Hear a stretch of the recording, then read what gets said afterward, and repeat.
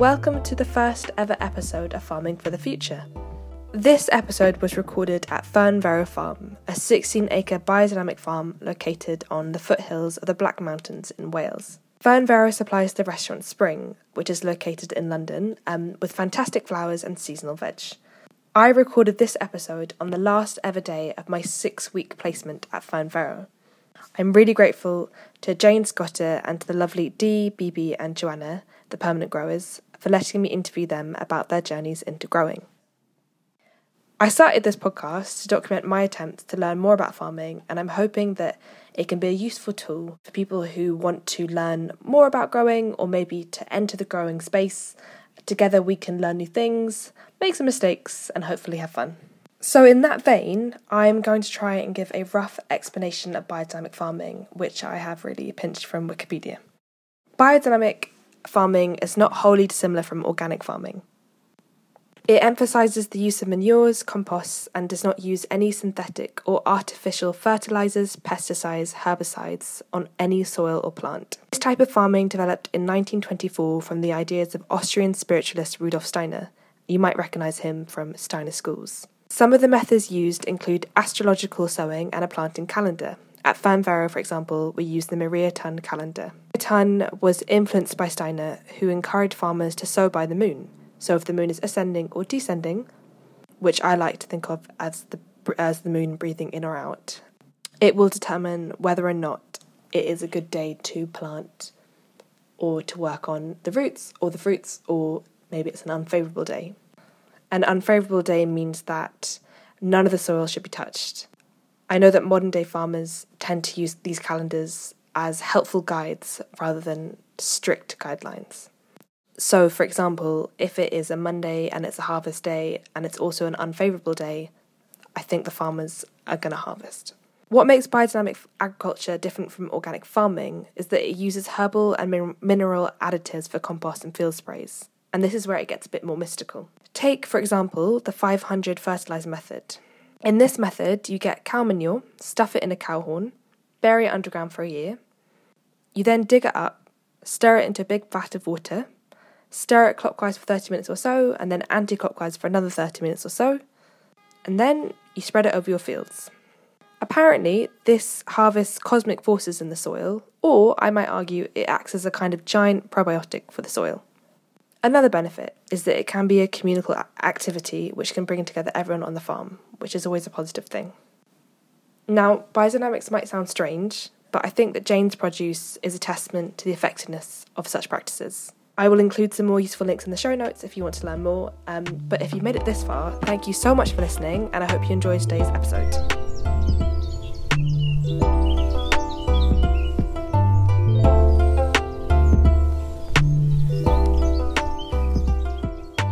Okay, so welcome to the first ever episode of Farming for the Future.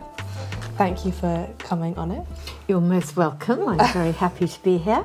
Great, good. Okay, so my first question, if we get straight in, is how and why did you first enter the food industry? I've always worked in food. I wasn't very good at school, didn't like school very much, and so my parents didn't really know what to do with me, particularly. Left school at 16, no qualifications whatsoever. And but I had been brought up with really good food. And so they thought, well, we'll send her, teach her, how to cook. So I went to a cordon bleu cooking school. Yeah. And got into, just learnt to do that. That was, a job that I could do. I went to live in France for a while and all these sorts of things. And then, so when I had finished that, I did do kind of, what's that? I can't remember what it's called now. Director's lunches, so you went to an office and you cooked for the owners of that company. Instead of them going out and spending lots of money on, expenses and so on, they'd have a dining room inside. So I did that for a while, which was nice. Got fed up with that. And then I stumbled across Neal's Yard Dairy. They were just beginning. And I joined that. And within a year or so, I became partner of Neal's Yard Dairy. just because I think I was the only one that was willing to stay. It was a part of a big decision process there. It was quite a struggle at the beginning, at the very beginning. And I stayed and, just really loved the work there. So that was my journey into working with food, I suppose, having a career in food. And then...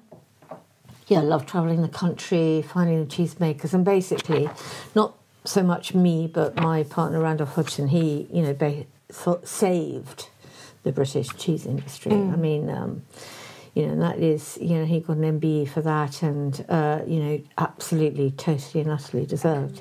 Now it's a multi-million-pound business, and the industry is a multi-million-pound business, and has really saved some, real form of really good kind of agriculture. Yeah. And then I did that for, I think, about 18 years. And then I had a change of sort of personal circumstance, and I did have this yearning for the country, I guess. And I used to come to this area when my children were really small. A girl who worked for me, her father had a cottage, so here, and it was very, very, very basic, and I used to absolutely love it. So this was the area that I wanted to come to, and I just suddenly thought, right, I'm going to do that. I'm going to grow food. Super, super naive. I couldn't even grow a pot plant, nothing, all the sort of geraniums, and I can remember trying to grow amaryllis. Now, when I think about how much I know now,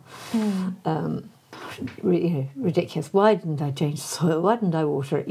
All those things. I couldn't do anything. So came here, and then the sort of harsh. I mean, I was lucky for the first couple of years. I had sort of financial. My finances were fine, due from leaving the dairy and so on, and no mortgage and all that sort of thing. So.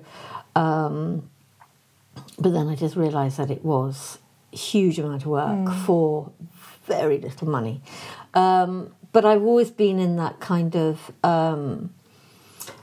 higher end, I suppose, and knowing about quality. And I know what's good. I know what people like. I know what's different.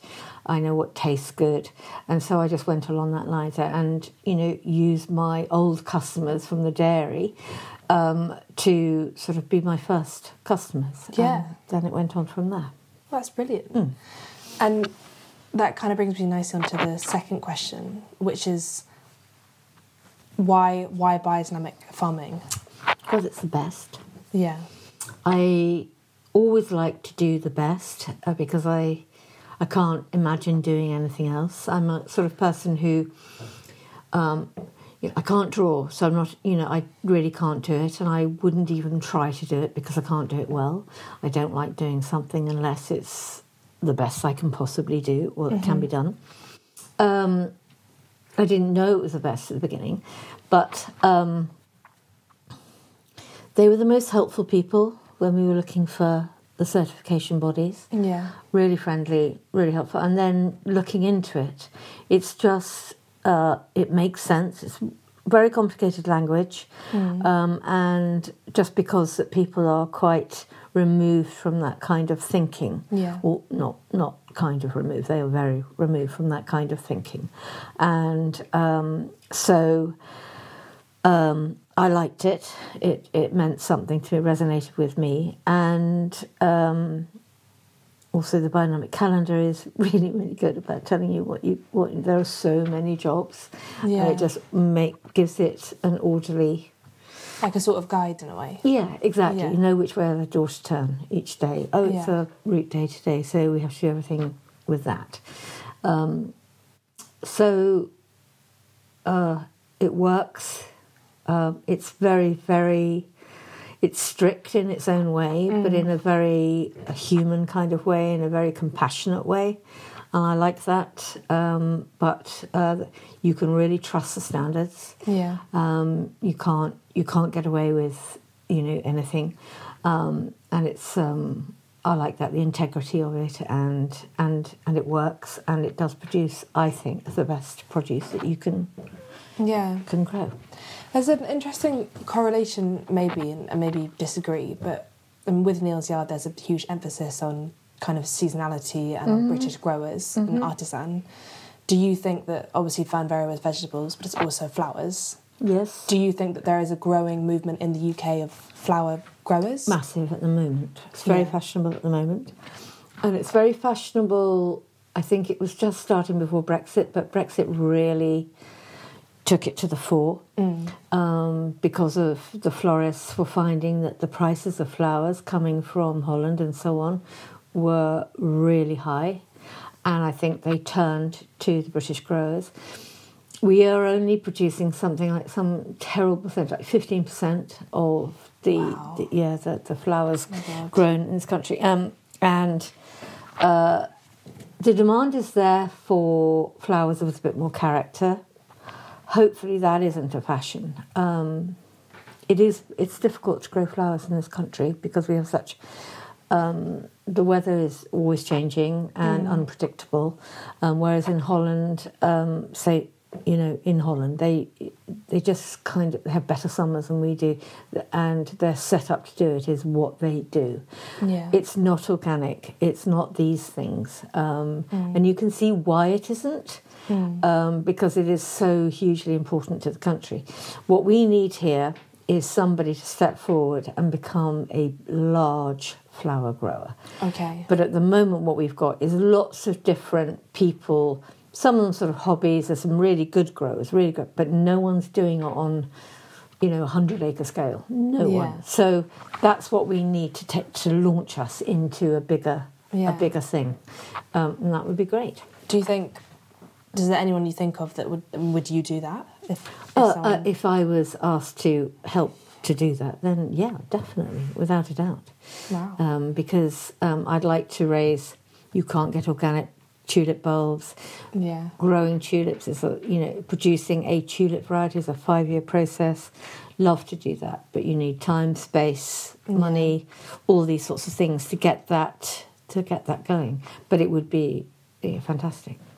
To do, and I think it would be very well received, and I think that is what Brexit, the sort of positive side of Brexit, will bring, is that we have to be more resourceful, and we will be.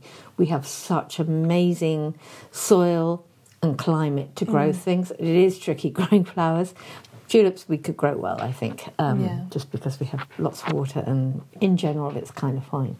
But to get them to be organic, which is super important, is going to add to it a lot, I think. Yeah, and to talk about soil. So when you first came to this particular land, was the soil already of a good quality, or did you have to regenerate it yourself?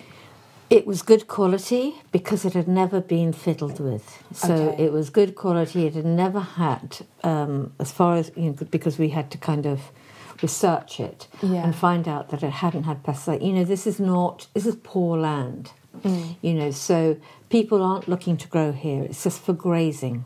Okay. So they hadn't really, bothered to throw anything on it, to kill anything off, because, sheep were just grazing on it. So that was definitely a plus. Yeah.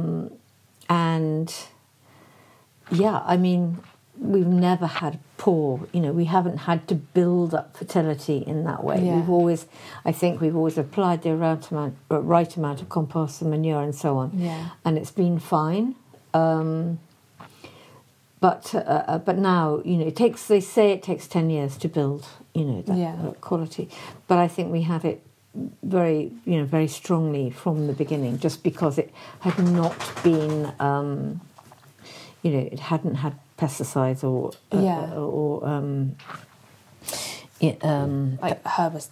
herbicides and you know what I mean, fertilizer. Yeah. And how do you test soil? Do you dig a hole and take it to a lab, or what was your process? No, I don't. I've never done that. Yeah. I'm just not a very technical grower. I don't know lots of things like that. I would much rather go by observation and intuition. And I know enough now. Maybe I can't put the science wording to it, but I know by looking at soil, what it's what it's got and what's growing there. What's growing there and how it's growing and what it looks like, how healthy it is, tells me what the soil is like. Okay. So, don't need to test soil. It's all good. Okay. Yeah. And another question. So, the farming industry has a very male stereotype and image surrounding it. Did you find that a problem or an obstacle when you first joined? And I guess the second question to that is, do you think it's changing? It probably is changing. But I've never had any problem with that sort of thing. Okay. I think because I'm a strong character, if for want of a better word, phrase. No, I'm very determined, and men. We need men to, obviously, but no, I've never. I mean, I found things as locally, sort of people kind of, that's my dear and all that sort of stuff.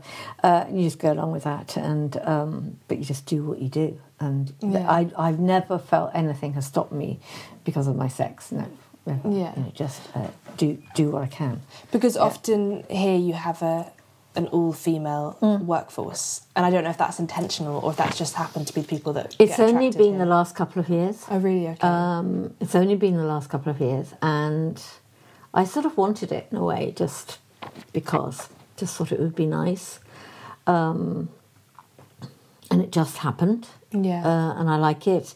We're not totally all-female. I mean, we have men to come in and do the tractor work, and just because their experience in driving tractors is not, something that somebody's only been for a year or so can do, not safely anyway. But I think we as women kind of think alike, and I think we work well as a team. Yeah, I agree. And what I've noticed that men don't work as well as a team. Some do, I'm sure. But what I've seen, just from my own experience, but we think alike, and the beauty of everything is very important to me, and the detail of that is very important, and I find women generally tend to have that, but lots of men do too. Very true. And a question that I wanted to ask, which is more of a kind of, a personal question, is that I have a best friend, and we want to go into a startup business together. And obviously you work very closely with Skye, who's a very close friend of yours. When you kind of embark on business adventures with friends, what boundaries do you have to kind of assert between you? Is that difficult? Or maybe I work with Skye, but we don't own the same business. Oh, that's true. That's a very different thing. Yeah. I think it's very difficult, and I think I'm a great believer in people doing what they're best at. Yes. So I think establishing what you don't want to do and what you do want to do. It's tricky, and money is always tricky, and can be, love and money, great dividers. True. And I guess it's kind of being equal, I suppose, and being aware that you can have problems, and I think the most thing is just promising both of you that you talk about things and you're brutally honest with each other. If you're not happy, say so, try and sort it out. I mean, I guess it's kind of like a marriage in a way. Yeah. Just try and, and I guess I think it's just keeping it even and everyone appreciating what the other person brings and seeing that as value. Yeah. If somebody's particularly good at accounts, for instance, or something, then fine, you do that. But if they're happy to do that, or if someone's particularly good with customers, you just work that. Generally, I think if you allow people to do what they're good at, they like that. But then you just have to make sure it all balances up. Yeah. And, I would always, if I had a partner in business, always 50-50. Yeah. Goes without saying. Otherwise, it's just not... It's not equal. Yeah. Yeah. Even if you own the business and things, I think that. But yeah. I think always preparing for the worst, as well. Just my experience of, and just knowing that, what could go wrong and talk about those sorts of things first. Otherwise, there's always a risk. And and hopefully it'll all be fantastic. Yeah. And social media, how much has that impacted your business? Oh, a lot. Do you think it's revolutionised it? No, I wouldn't say it's a revolution. Yeah. No. But it helps. Yeah. It keeps it steady. It brings in attention that opens doors and so on. No, I think the produce does speaks of course, for it itself. speaks for itself, of course. I was thinking more like flowers. Oh, I think because they're such a visual thing, and then you get perhaps like younger generations kind of coming in. Or I think so. I think again. I think it's I guess other people posting photographs of our flowers and so on. Then that's really it's hugely important. Yeah. And it's fun. Yeah. Lots of fun. Good. And if you could go back in time and give advice to your younger self, what would you tell her? Probably to prepare things a bit better rather than just take this to growing. This is to maybe that first year is to look at the soil and pull out those docks and lay the land down properly, first, instead of sort of just ploughing in. Although, there's nothing like learning, with nothing for you to see what's next, what you need to do. Yeah. But, with the knowledge and experience, just prepare your ground, get it sort of kind of organised, your fencing, your everything you need, get the right equipment, and then just get doing it. It's nothing like you just put your boots on and get on with it. Is the best way. That is good. That is a good way. Yeah. And I'll ask you a final question. Do you think that obviously there's a trend right now, or I hope it's not a trend, but kind of climate friendly farming and like a rise in interest in growing? Do you think that Save the World farming has a future? Yes, I definitely do. But we do need more boots on the ground, as it were. We can talk about it, we can be sympathetic, we can try and shop properly and all those sorts of things, but we do need people to do the work. And the work is not easy, and it's hard, and you get wet and you get cold, and sometimes it's just a bit much. For us, that's, we just have to have more people to do it. And if there are ways where it's easier for people, or people can be supported better, and if people do, with the shopping thing, if people are prepared to pay a bit more money for their food, then the farmers can live and have less of a risky life. So it's not a job for people who want to have lots of money, and it never brings that. But it has its rewards in many ways. Which is obvious. And what about those who are at the bottom of if they're on the food chain, like no pun intended, but if they can't afford to buy really high quality and they can't afford to pay more, then what do you think the solution is there? What the solution is there? I think that for me, for the food side of it, I think people really need to know how to cook properly. From really, how to make good quality, tasty food. And I don't think it's going to be that more expensive.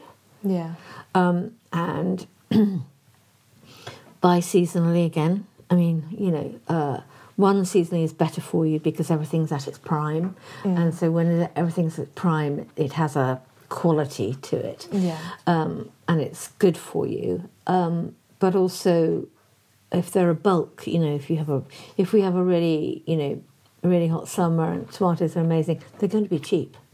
So buy then. Freezer is really good, but I think people learning to cook is really important. I think that you can definitely live cheaply if you can cook well. Yeah, and taking the time to do that.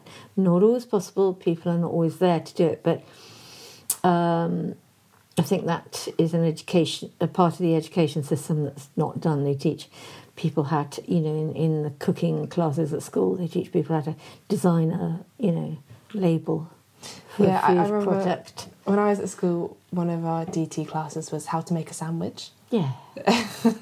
Which is great, but if they taught us how to make a sauce, it might have been a bit different. Yeah, or, I don't know, a stew or something. I do think, it sounds a bit sort of, I don't know, but I do think that if we had a more of a culture of cooking, but people are busy and people have to work. Of course, and women have to work and, who are normally the cooks in the house. But I think if we did a bit more of that, it would be good. And I think you can, if you cook from scratch, you can eat very cheaply and very well. Yeah. Yeah. Cool. Mm. Well, thank you so much. My pleasure. I appreciate your time. I've loved this. Good. I learnt a lot. Good. I hope I asked all the right questions. No, great questions. Very good questions. So are there any questions that you think I should have asked? No, not really. I mean, you could go on forever, really, couldn't you? could, And I think you made a nice story from beginning to end. Good. Really good. Good.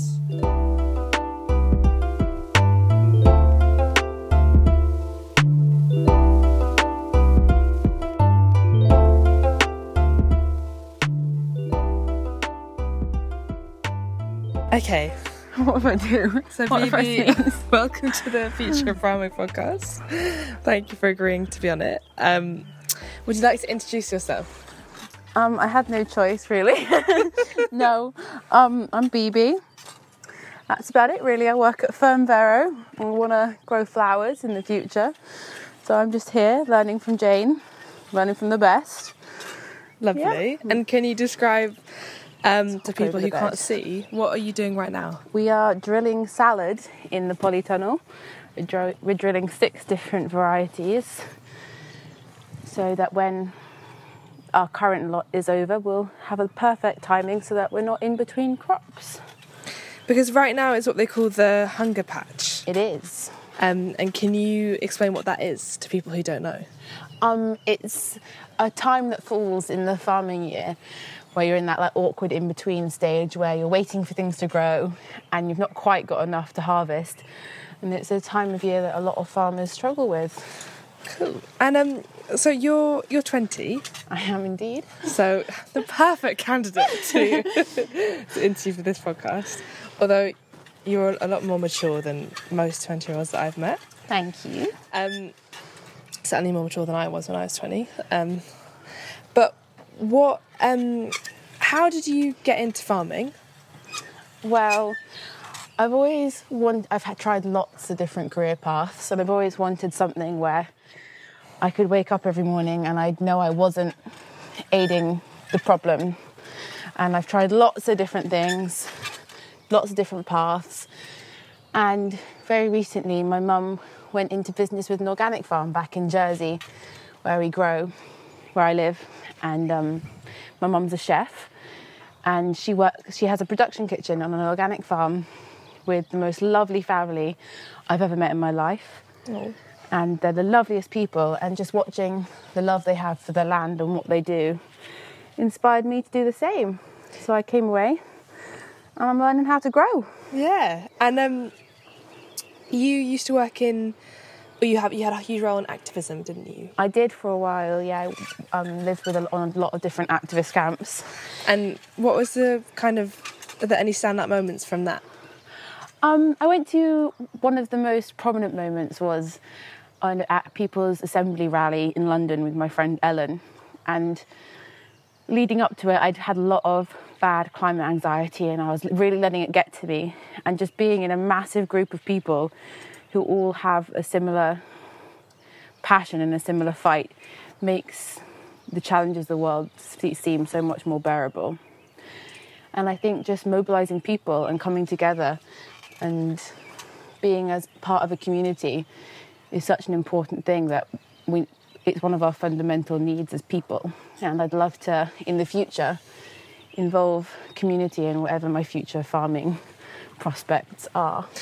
Because do you believe that kind of we can save the world through farming? I believe it would have a massive impact. I don't know the science, I'm not a professional, but I do believe that regenerating the soil would be a massive step in the right direction towards the climate crisis. And I don't believe we should ever diminish the power of one person. And I think people that say, but realistically, what's me saving my plastic, or what's me growing my own carrots going to do? And I feel like if everyone had that mindset, we'd all come to a halt. And I don't know the science, but yeah, I think we can save the world through farming. Lovely. Absolutely. And what advice would you have to young people who are interested in growing, or maybe want to become growers but have no idea where to start? I think the Woofing website is a great place to start. And I feel like it's really daunting getting into growing if you have no in. But I'm very lucky that my mum went into business in Jersey with some farmers, because otherwise I'd never have had the confidence to just turn up at Fern Verrow and get on with it. But I think there's loads, now more than ever, there's loads of different platforms for young people to find a community and to find a purpose. And I think it's all just about research and finding a friend that also wants to do it and kind of getting into it together. I think it's so much easier if you have like a partner in crime. Myself and Dee, I certainly wouldn't have got through it without her. And we live next door to each other, and I know that every morning, even though we're like facing a new battle and something we've never done before, we can both rise to it, because you kind of got two brains to share the struggle with. And it makes it a lot easier. So community is really the most important thing, isn't it? Absolutely. I've drilled this bed of cress about 7 times now. Okay, I'll let you go.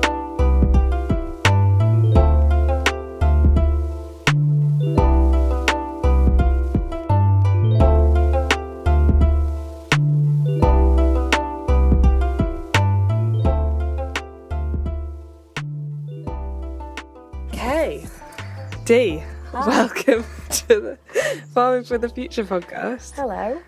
Would you like to introduce yourself? Hello, I'm Deanna and I work at Fern Verrow. And what are you doing right now? I am sowing some little gem lettuce seeds. Oh, beautiful. And can you explain what sowing is to people who might not know? So when we propagate, we are taking seeds, putting them into trays and raising them in our greenhouse until they're ready to be planted outside. So it's like a nice stable climate in here for them to germinate. Cool. And kind of very basic description, because when I first came here, I didn't know what sowing was. Yeah. So what you do is you get a tray full of, is this a 77? Yeah. So 77 cells, and then you put in 2 little seeds into each cell, and then you do what you're doing now, which is you're very, very gently covering them and passing them down. And how did you get into farming? Because I think you have a really interesting story. So I started thinking about wanting to learn how to grow food in 2020, but I didn't have any farming background or didn't have a clue how to get into it at all. It was just kind of like something I'd journal about. Yeah. And then it wasn't till the beginning of 2021 that I found out about being able to go woofing. Yeah. And that you could just go and live and work on farms. So I thought, I could just quit my job and go and do that. But then, so I was working in public relations, and I'd always done like office work and very corporate things like for universities and the NHS and things like that. So yeah, it was a completely like alien field to me, but I know I just wanted to learn how to grow food and eventually go off grid and be completely self-sustainable. So I got into biodynamics because I started finding out about Steiner and Rudolf Steiner, who created biodynamics. And yeah, I'm really interested in astrology, so that like was a great crossover. So then I found Fern Verrow, because you can do like a 2-year course in biodynamics. I was thinking about doing that. So I messaged Fern Verrow, and yeah, Jane wasn't doing it, but she was like, come for 6 weeks to volunteer. And that was a year ago. You've been here ever since. So yeah, I just quit my job last year arrived at the farm not having a clue what I was going to do, what it was going to be like, even if I could even like do the work. But I've never looked back. It's like the best decision I've ever made, and I absolutely love growing. Yeah. And what advice would you give to someone who is maybe thinking of making a career change like you did, but who doesn't necessarily come from a farming background or have any idea where to start? Definitely get on the woofing website, because there's so many places that are just open for volunteers. And yeah, even if you're not 100% sure about it, even if you're in a job that you just hate, like, just come and work outside, get some clear, like, headspace and breathe some fresh air and figure it out. Like, even if you don't know that, like, farming is, like, your destiny or whatever, it's like, it's just like you're out in the sun, you get exercise, you get to work with plants and nature, and it's just so good for your soul and for your well-being. So I'd recommend it to anyone. Brilliant. even if it's like you just hate your job, I want to go and do something else. Like, I feel like I've definitely found like my like footing in growing now, and it's definitely something I'll stick with. So yeah, can't recommend it enough. Cool. And a final question, do you think that we can save the world through farming? Yes, 100%. It's so crucial that, like, we stop traditional chemical farming methods. Yeah. Like, the soil is being destroyed, and once it's gone, it's gone. So that's another reason to get into it. Like, you're doing something good every day that's, like, helping the planet, helping the people. It's just a win-win. Yeah, perfect. and just to heal yourself as well with food that's not covered in chemicals, basically. So, yeah. Perfect. Well, thank you so much. Thank you, Rose. It's an honour.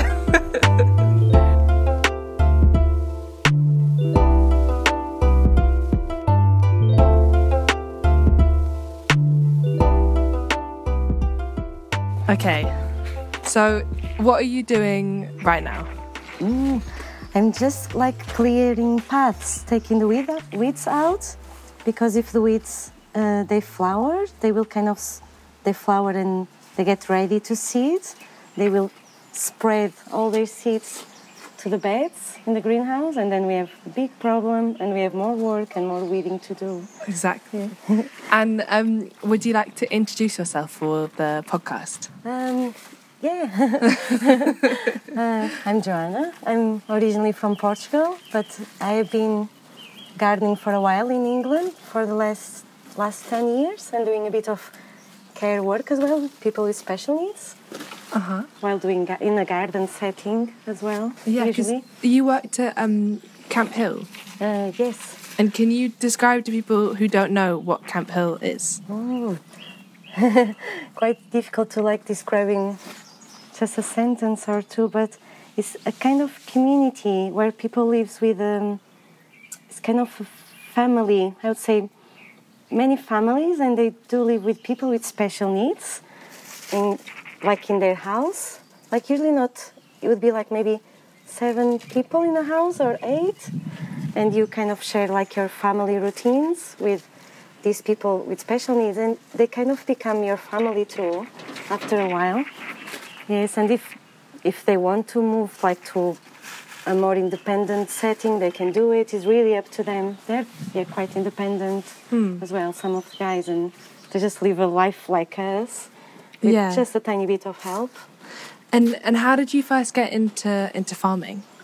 Oh, I think maybe from childhood, seeing like my family cutting wood in the forest and digging out potatoes every August was quite kind of fun, yes, for a child, just getting into the dirt. Yeah. And what advice would you have for people who maybe haven't grown up watching people farm, but kind of want to become a grower or a farmer? How would you advise them to kind of get into it? I think just starting in every like small way, even just having some pots in our balcony, buy seed like from sow it, just tend to this plant like from the beginning. You will get addicted to it. Really. Yeah. It's quite easy to get addicted to. And do you think that we can save the world through farming? I do think so, depending on the farming techniques. I do think we really can balance farming with habitat saving, and if you do if you use organic techniques and you really tend to your soil and your biodiversity in the local area, and if many people does that, then there are many places, really with healthy soil, healthy trees, plants, flowers, vegetables, everything. I think it's a good starting point. Yeah. Oh, brilliant. And a final question. You know a lot about biodynamics. Do you think that it has a big effect on the soil and the plants? I think it can have. Yeah, it's one of the first organic movements, actually, I think in Europe. At least that was kind of talked about. I'm sure before that there were some others. And it's really just working with constellations, basically working with the rhythms of nature and including that in your work.